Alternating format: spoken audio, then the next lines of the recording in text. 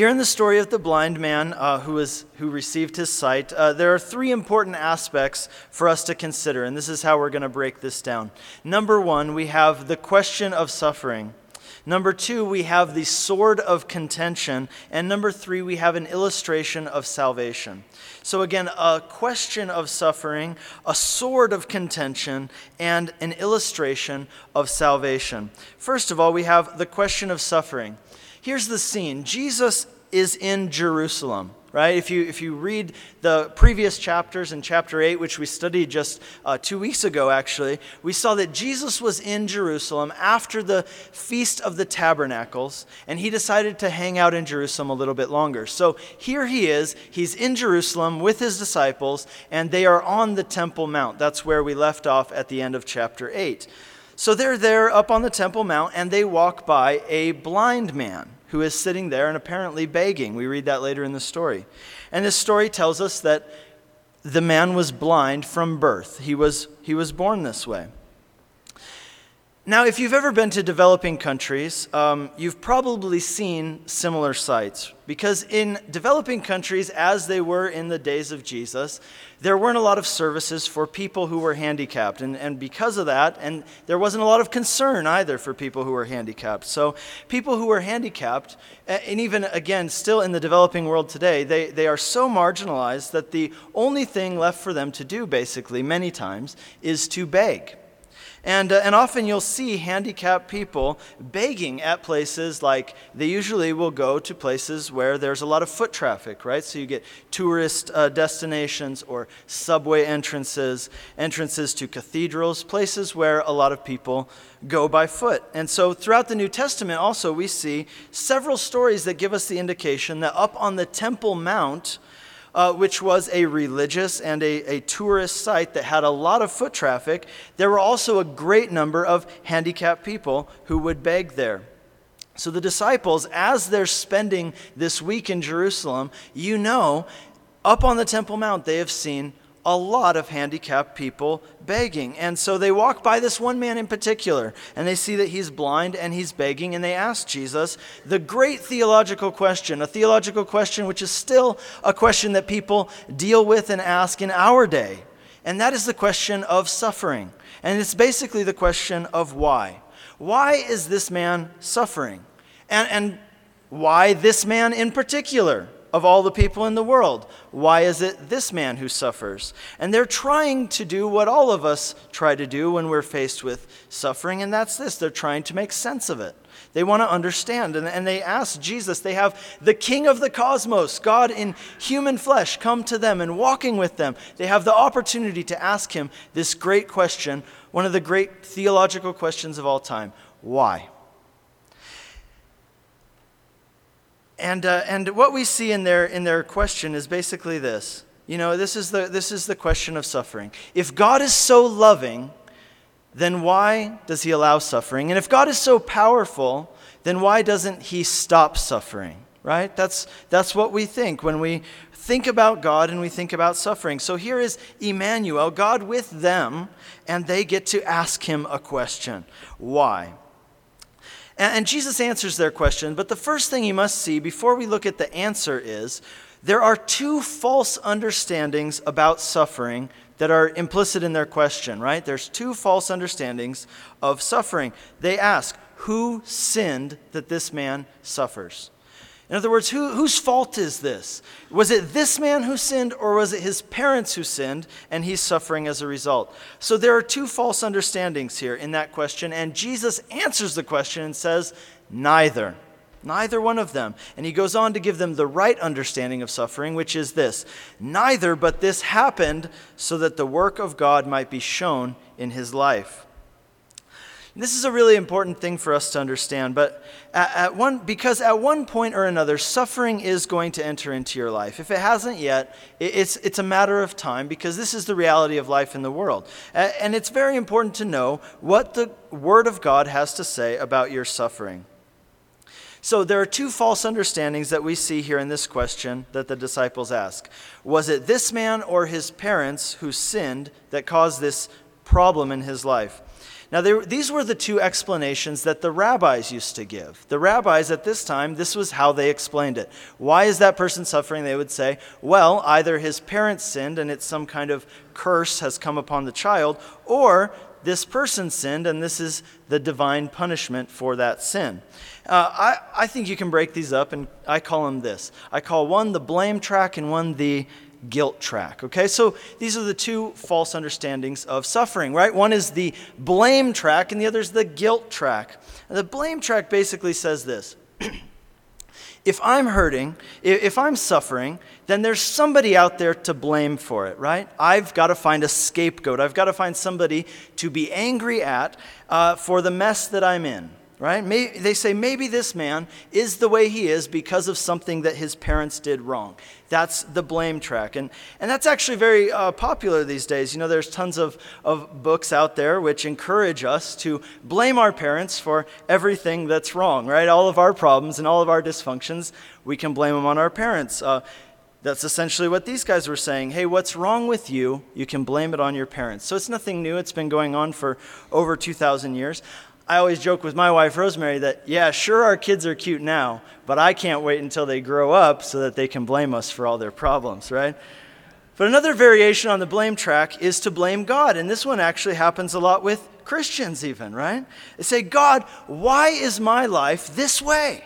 I see a lot of other people out there who are far less deserving than I am, but yet their lives are going better than mine. Why? And like I said, Christians do this one a lot. They'll say, God, I gave my life to you, and now look where I am. I'm worse off than I was before. I've done all this stuff for you. I pay my tithe. I attend church. And what am I getting in return?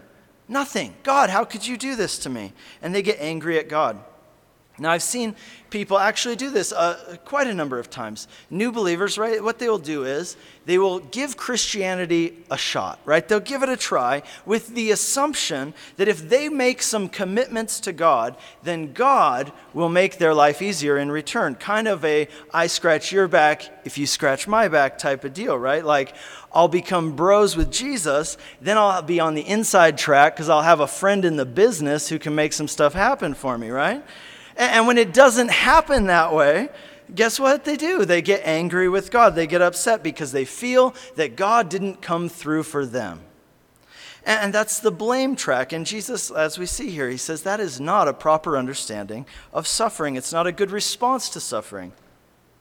Another version of the blame track is to blame your problems on another group of people. This is a scary one, actually. This is the kind of thing that leads to things like genocide and the Holocaust, or even just simply racial tensions, right? Or class divisions and wars. Like, the reason we have the problems we have is because of them. So let's go get them, right? That's the blame track. Now, on the other hand, you have the guilt track. Now, this is where they say, maybe this man was born blind because of something that he did. Now, if this man was born this way, well, then how is it even possible that this could be caused by something that he did? Well, the rabbis would have said, well, God must have looked forward into the future and foresaw that this man would be selfish and sinful, and therefore God struck him with blindness as a punishment.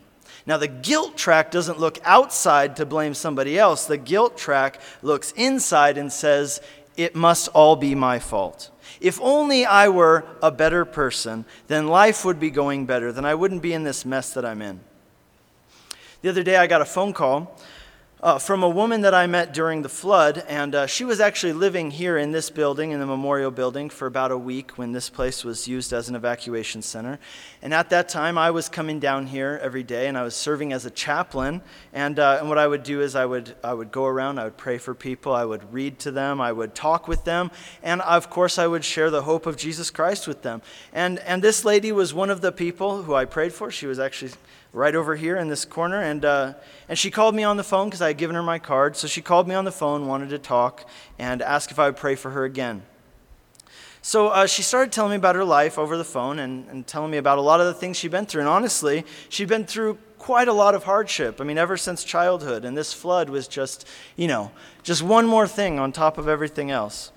So, of course, I shared the hope of Jesus Christ with her. I told her that the truest hope I could give her is that she would place her hope in something everlasting. Not in the temporal things of this world, which can be swept away in a flood, but in Jesus Christ and what he did for her on the cross so that she could have everlasting life.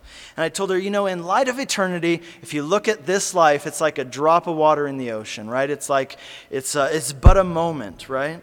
The few fleeting decades you have here on earth, if you don't have the hope of heaven, this is the best it's ever going to get. But if you do have the hope of heaven, this is the worst it's ever going to get, right?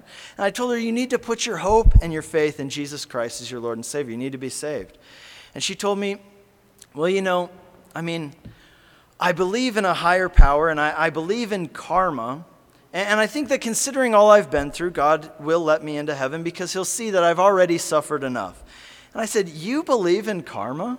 Seriously? Like after all you've been through, you really believe in karma? And she's like, yeah. And I'm like, do you know what karma teaches? Like, are you sure? And she's like, yeah, I think I know what karma teaches. I'm like, I don't think you do, And because basically what I told her is karma teaches the guilt track, right? The guilt track that if you're a person who has had terrible things happen to you or terrible things have been done to you, the suffering that you've endured in your life, karma would say, that all happened because you weren't good enough.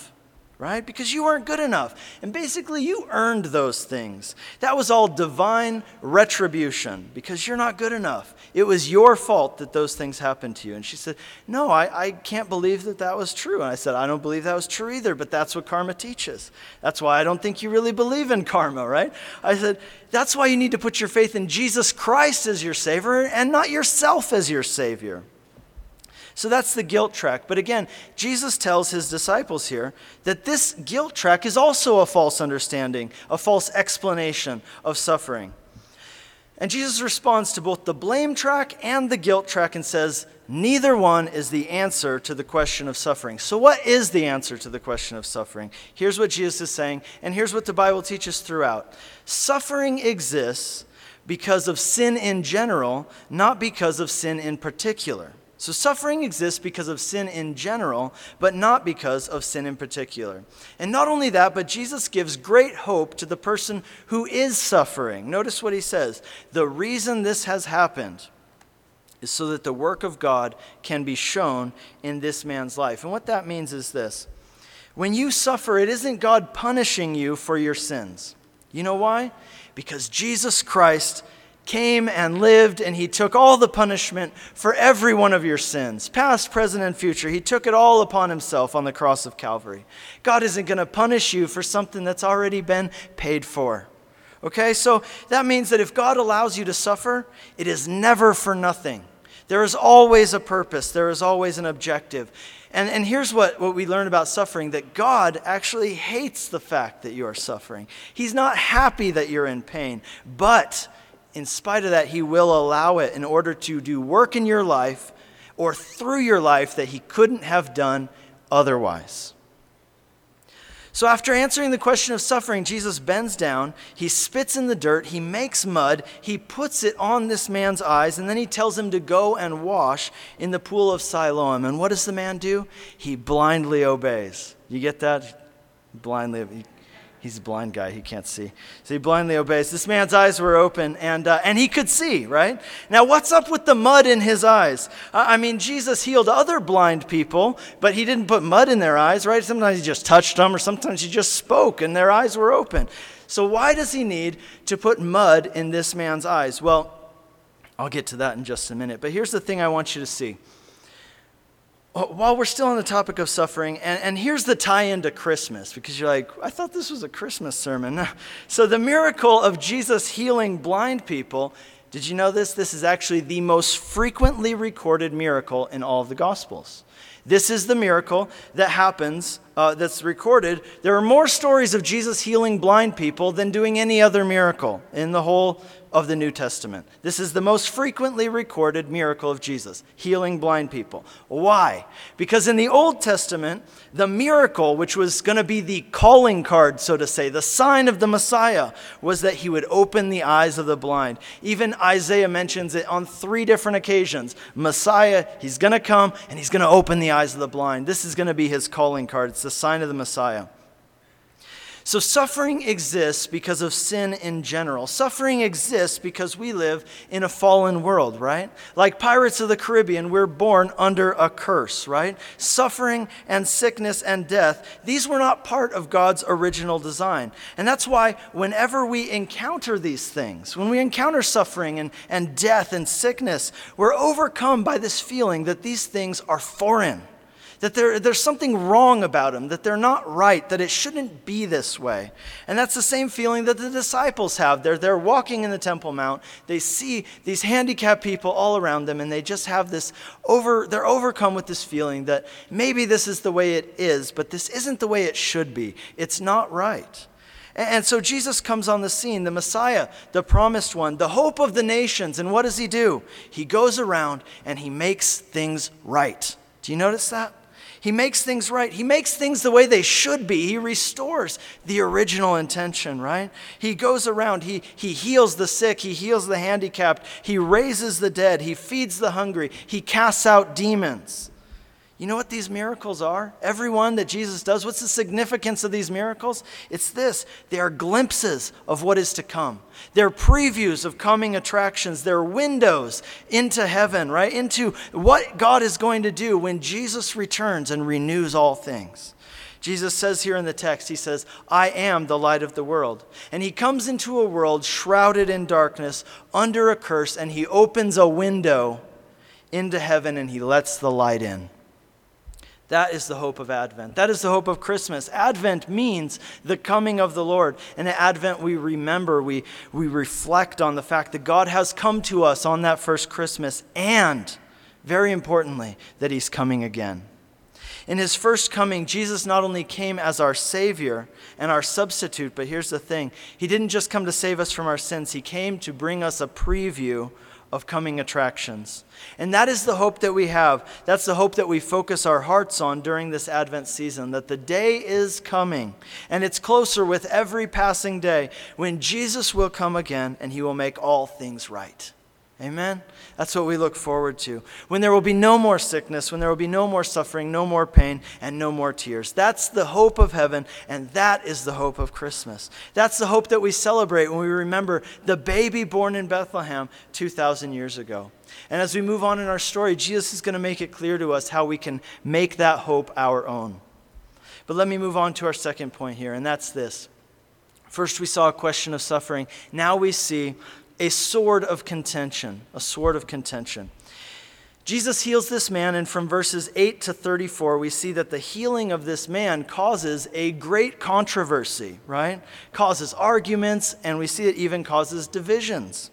In verse 8, we read that the man's neighbors were the first to see him, and they were so shocked by the change that Jesus had brought about in this man's life that they weren't even sure that that was the same man. It seems from this story that he walks up to them and he says hi, and then they turn to each other and start talking to each other about him. He's standing there the whole time. And they're like, hey, isn't that our neighbor who used to beg up by the temple? And they're like, no, I don't know. I don't think so. Somebody's like, yeah, I think that's him. Other people are like, no, that can't be him. It must just be somebody who looks like him. And it says that he's standing there the whole time. In verse 9, it says he kept on saying, or continuously said, it's me, right? He's standing there. They're talking about him. He's like, no, really, it's me. I'm not kidding. And they're like, shh, be quiet. We're trying to figure out who you are, right? I don't think it's him. It just looks like him, right? One time somebody, you know, this whole thing about doppelganger, right? Like you look like somebody else. So one time somebody told me that I look like Leonardo DiCaprio, but I think that might just have been because I'm short. One time I was in New York City and I actually saw Leonardo DiCaprio, but I thought that it was Matt Damon, right? So I saw Leonardo DiCaprio standing like, I don't know, maybe 10 feet away from me. So I called over to the people I was with. I said, hey guys, look, It's Matt Damon. And, well, turns out it was actually Leonardo DiCaprio. And on top of everything else, he heard me say that, right? And he just looked at me and gave me this strange look and walked away. And then my friends were like, "You're dumb. That was Leonardo DiCaprio, right?" What's the point of the story? Here's the point. Not only do I not look like Leonardo DiCaprio, but apparently I don't even know what Leonardo DiCaprio looks like. But here's the point. This man noticed, this man's neighbors noticed the change in his life that resulted from him having encountered Jesus. The people who were closest to this man, the people who interacted with him day in and day out, they almost could not believe that it's the same person. The change was so apparent. It was so drastic, so dramatic. Now let me ask you, how about you? What about the people who are closest to you, the people you interact with every day? How apparent is the work of God in your life to those people? In Acts chapter 4, it says of Peter and John that the people who met them, they perceived that they were common men, but they recognized that they had been with Jesus. Oh, how I want that to be said of me. Oh, how I want it to be said of you. I want it to be said of us. That when people meet us, they would be able to tell, those people have been with Jesus. Those people have encountered Jesus, and he has made such a deep impact on your life that you're a changed person. The blind man tells his neighbors about his encounter with Jesus. He tells them his story in this. He goes on and says, here's what happened. I met this man named Jesus. I never seen him before. That was another blind joke, actually. I'm sorry. But he says, I met this man named Jesus, and he came up to me, and he put mud on my eyes, and he told me to wash in the pool of Siloam. So I did, and I was healed. What's he doing? He's just telling his story, right? That's all. He's just telling his story. That's called a testimony, right? In verse 13, they take him to the Pharisees. And here's where we see the real controversy begin. They begin this argument in verse 13, if you're following along, and it gets so bad to the point in verse 16 that it says this: there was a great division among them. There was a great division among the Pharisees. And here's the point we see. Everyone in the Bible who encountered the real Jesus had an extreme reaction. Everyone in the Bible who encountered the real Jesus had an extreme reaction. Nobody ever said after meeting Jesus, well, that was interesting for you, I guess, maybe, right? Nobody ever did that. Everybody who encountered him had an extreme reaction to him. Jesus himself even said, "Do not think that I have come to bring peace to the earth. I have not come to bring peace, but a sword." Now that sword he's talking about, this isn't the sword of war or battle. It speaks of division, right? Like in our day, we would say, you can't sit on the fence. Well, they would say, you can't stand on a sword, which is true, right? It's a sword of contention. It's a dividing line. It's a line in the sand, right? And Jesus goes on there to say in Matthew 10, that his message and his actions would unite some people, but they would divide other people. He would be a controversial figure. He would be a point of division, a point of contention. And that certainly is the case. Even in our day, we see that. You know, this week I was reading about this whole thing with A&E and Duck Dynasty, and I don't really want to get all into it, but the one thing that I found was interesting about this is that they said that A&E had been editing out the name of Jesus from their family prayers on the show Duck Dynasty, right? And so they would pray, and A&E would include the prayers, but they would edit out the name of Jesus. Now, how interesting is that? Now, A&E is a private company. They can do whatever they want. That's their right? But my point is this: Jesus elicits extreme reactions in people. And either you're enraptured by him and can't get enough of him, or you're offended by him and you want to get away from him. But if you really encounter Jesus, you cannot remain neutral about him. If you really encounter Jesus, you cannot honestly say, well, that's good for you, I guess, right? And this is part of the Christmas message, actually. God became a man so that we could encounter him. And if you really encounter him, you cannot stay neutral about him. You know, think about the Christmas story. sleeping in heavenly peace was probably just about the last thing that Mary and Joseph were doing after Jesus was born. Partly because he was a baby. And I don't know how many people who wrote that song had actually been around babies, but sleeping in heavenly peace is something they do for about an hour at a time, and then they wake up crying and they need to be fed and changed and rocked, Whenever I hear somebody say, I'm going to sleep like a baby, I wonder if that means they're going to wake up crying 3 times in the middle of the night and then wet the bed, right? But that wasn't the reason. That wasn't the only reason why Mary and Joseph weren't sleeping in heavenly peace. The main reason they weren't sleeping in heavenly peace after Jesus was born was because King Herod, when he found out that Jesus had been born as the promised Messiah, the King of the Jews, the hope of the nation, the Savior of the world, what did he do? He ordered all baby boys under 2 years old in and around Bethlehem to be murdered. That's terrible. And Mary and Joseph, what did they have to do? They had to flee with baby Jesus to Egypt until that Herod died. And it was only when he died that it was safe for them to return. I used to work with refugees, and I always used to point this out to the refugees. I say, look at this. Jesus was a refugee. Everyone who truly grasps who Jesus is and why he came, they had an extreme reaction. Herod had an extreme reaction. That is not a normal reaction, right? I'm just going to kill all the babies, right? No, he wants to get rid of him. He has an extreme reaction. The man born blind had an extreme reaction. The neighbors had an extreme reaction. The Pharisees had an extreme reaction. Nobody who sees the real Jesus can remain on the fence. So the question is, how about you? Where do you stand today in regard to Jesus? Jesus said that he is the light of the world, and that whoever follows him will walk in the light of life. Jesus said, I am the way, the truth, and the life, and no one can come to the Father except through me. Jesus said, I am the door. Anyone who wants to come to God, anyone who wants to go to heaven, you have to go through me. Now, these are statements that you cannot remain neutral about. You either believe them and they will shape your life, or you reject them and that will also shape your life. But you can't just say, well, that's nice for you, I guess. The Pharisees understood that, and they start debating with this man. They're upset, and they even start calling Jesus all kinds of names and trying to discredit him. And they start asking this man all kinds of questions in verses 24 through 27. All kinds of questions. They start drilling him, trying to get some reason, some detail out of the story that they can use to discredit Jesus. And the man says, look, I don't know all the answers to your questions. I've told you my story. I don't actually have anything else to say. Here's all I know. I was blind. I encountered this man, and now I see. That's all. Now, friends, that's called a testimony. If you've encountered Jesus, you have a testimony. You have a story that you can tell. And that's the beautiful thing about a testimony, what we see here. You don't have to debate intellectually. You don't have to debate philosophically. All you have to know is the story of how you were before and how Jesus came in and met you and changed your life.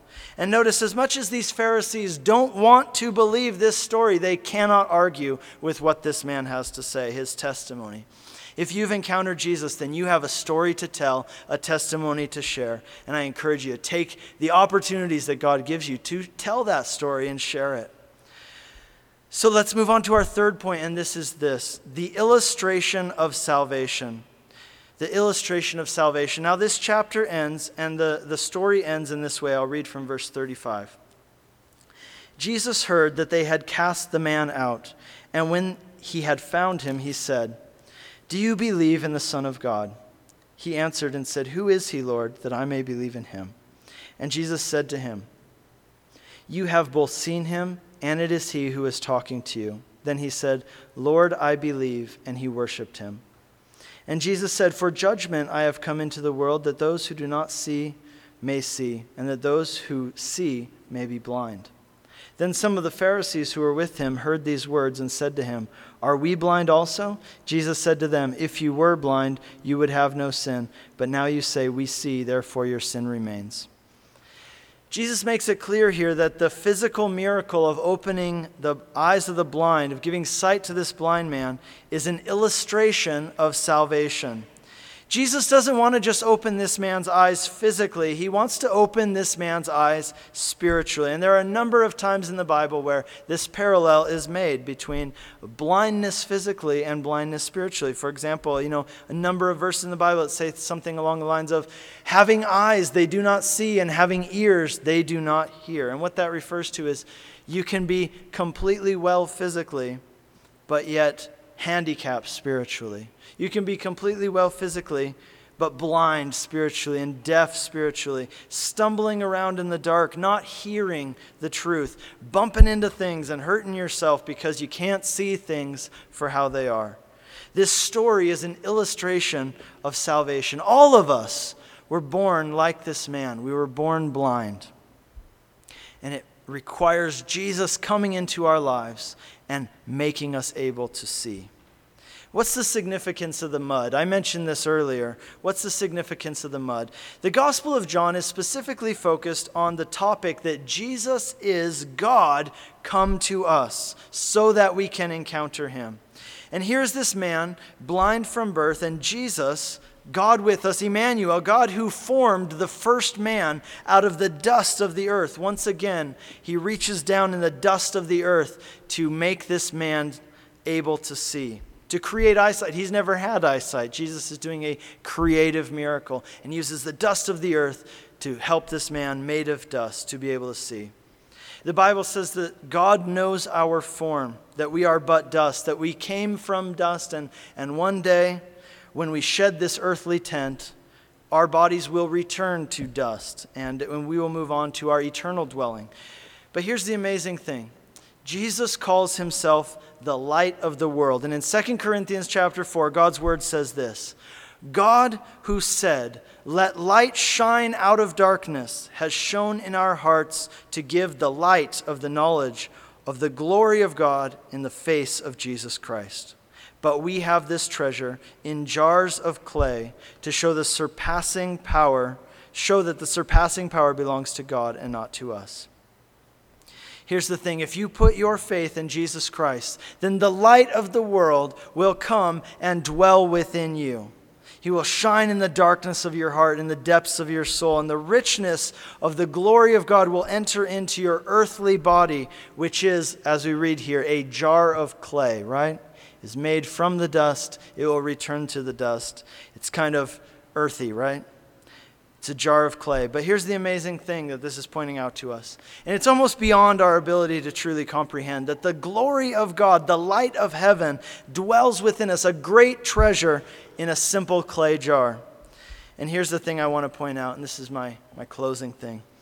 In order for people to see the light of Jesus Christ within us, sometimes our clay jar has to be broken. Let me say that again. In order for people to see the light of Jesus Christ within you, sometimes your clay jar has to be broken. In Judges chapter 7, we read the story of Gideon. And what happens there is this. God called Gideon to go and set the people of Israel free from the oppression of the Midianites. And so God tells Gideon to go and fight the Midianites, but he says, I want you to fight them with 300 soldiers going against roughly 140,000 Midianites, right? 300 soldiers against 140,000 Midianites. And God gives them a strategy for how to do it. The Midianites live in this valley which is surrounded by hills on all sides. And so the Israelites were to go and stand on the edge of this valley, right, around in the hills, while the Midianites were sleeping in the darkness of night. And each man was given a trumpet and a clay jar with a torch inside of it. Now, do you see the picture? Are you following me? Clay jars with bright lights inside of them, right? So when they get into position and Gideon gives the signal, and what they're going to do is they're going to blow their trumpets and they're going to shout, "The sword of the Lord and of Gideon," and then they're going to break the pots to reveal the bright lights. So they go and they do it, and it works, and they're victorious. And here's the thing, because God set them free in the darkness, how? by revealing the light. But the light was only able to be revealed when the pot was cracked, when the pot was shattered, when it was crushed and broken. In order for the light to shine forth and flow forth, the clay jar had to be broken. And let me tell you this, the same is true of you and I. We have this precious treasure, the light of the glory of Christ in our bodies, in clay jars. And sometimes, in order for his light to shine forth brightly and powerfully, it's required that we must be broken, that we must be cracked. This man born blind, this is the story of his life. Brokenness, suffering, and why? Jesus says, so that the work of God might be displayed in his life, so that God could work in him and through him in a powerful way. You know, sometimes the purpose behind your suffering, behind your jar being broken or cracked, is so that others can see the light of the glory of Christ in and through you in a greater way. Friends, the story of Christmas is the story of a clay jar that was broken, so that light could shine forth and bring redemption and freedom to many. God became a man. He is the light of the world. He came to us and he was clothed in a jar of clay, a body made from the dust of the earth. And that jar of clay that he was clothed in, it was broken. It was crushed so that the light could shine forth and bring light into the darkness. And everyone who comes to him, he will open your eyes so that you can truly see. And you will no longer walk in darkness, but you'll have the light of life. Come to him because he came to you. That's the hope of Christmas. Amen? Let's stand and pray. Lord, we thank you that you have come to us. Lord, thank you that you took on a jar of clay, Lord, a body made of the dust of the earth. And Lord, thank you that you were broken. But Lord, thank you that by your brokenness you shed forth the light of the world into our hearts within us, Lord. And into the world to save and to give sight to the blind, Lord, to open the deaf ears. And Lord, thank you that the day is coming, and we pray that it would come soon, Lord, when you will make all things new. We thank you for that hope of Christmas. We thank you that you came to us. And Lord, help us that if there's any of us who are lukewarm, who are trying to ride the fence, who aren't really following you, Lord, as you said, he who follows me will have the light of life. Lord, I pray that today you would move in our hearts, that, Lord, today would be a day of change for us. When we say, Lord, I'm yours. I haven't been yours completely, but Lord, today I draw a line in the sand and I'm yours because you came and gave yourself for me. Lord, we thank you for that. And as we continue in worship, we just want to give thanks for all that you've done, all that you are doing. We thank you for your providence in our lives and your love, Lord, that even our suffering you govern and you use it for your glory. We pray that you would, Lord. In the lives of everyone here who's suffering, Lord, would you use it for your glory? And Lord, we just pray that you give us peace in our hearts as we celebrate this Christmas season. In Jesus' name.